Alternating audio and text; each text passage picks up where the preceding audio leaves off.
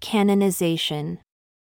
On Saturday, September 2nd, 2017, during the Covenant of Christ conference held in Boise, Idaho, this volume was canonized as scripture by affirmative vote of the General Assembly of the body of believers, both assembled there and participating by video stream throughout the world.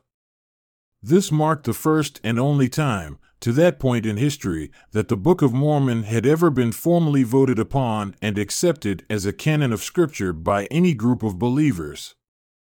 Further, with the adoption of the Old Covenants, the New Covenants, and teachings and commandments as the standard for governing ourselves, as a law, and as a covenant, to establish a rule for our faith, and as the expression of our religion, those professing to believe in the doctrine of Christ formally received the Book of Mormon not only as a canon of Scripture, but also as a covenant from God.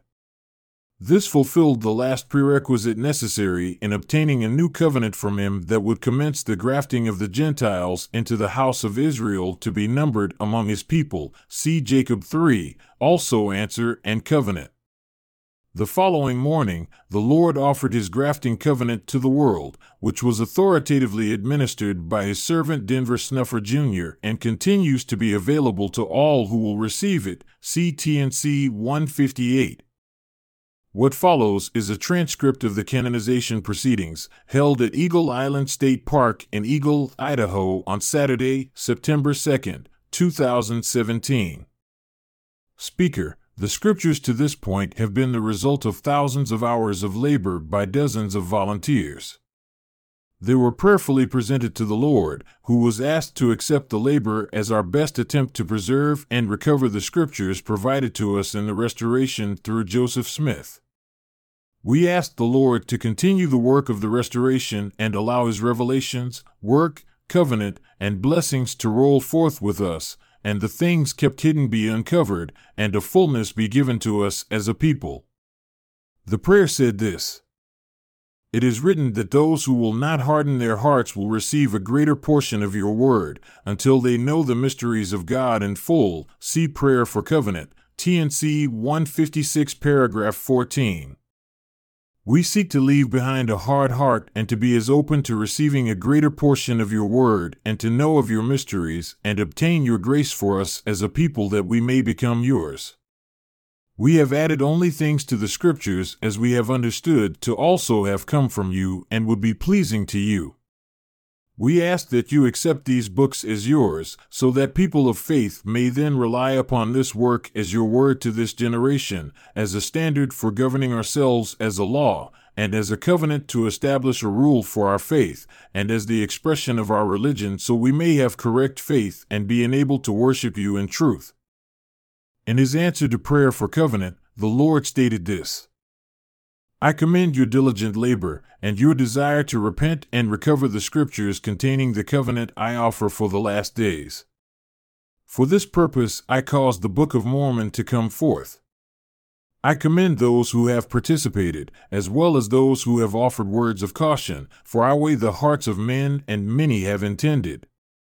There is great reason to rejoice because of the work that has been done. The records in the form you have of the old covenants given from Adam until Moses and from Moses to John are of great worth and can serve my purposes and are acceptable for this time. As you have labored with the records, you have witnessed the alterations and insertions, and your effort to recover them pleases me and is of great worth. I, the Lord, say to you, what you have gathered as scriptures are acceptable to me for this time, and contain many plain and precious things. Nevertheless, whoso is enlightened by the Spirit shall obtain the greater benefit, because you need not think they contain all my words, nor that more will not be given, for there are many things yet to be restored unto my people. And now I will accept what you have produced."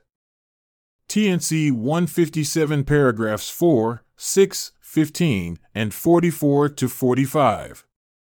We now invite all of you, as a body of believers assembled in this conference and those who are viewing from at home, to also accept the content of the Scriptures Project as our new restoration scriptures, not only as our best effort to recover what has already been given, but also as an expression of our willingness to receive more.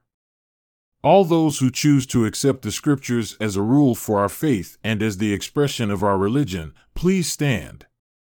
Let me read that one more time. All those who choose to accept the Scriptures as a rule for our faith and as the expression of our religion, please say, yes. Thank you. Please be seated.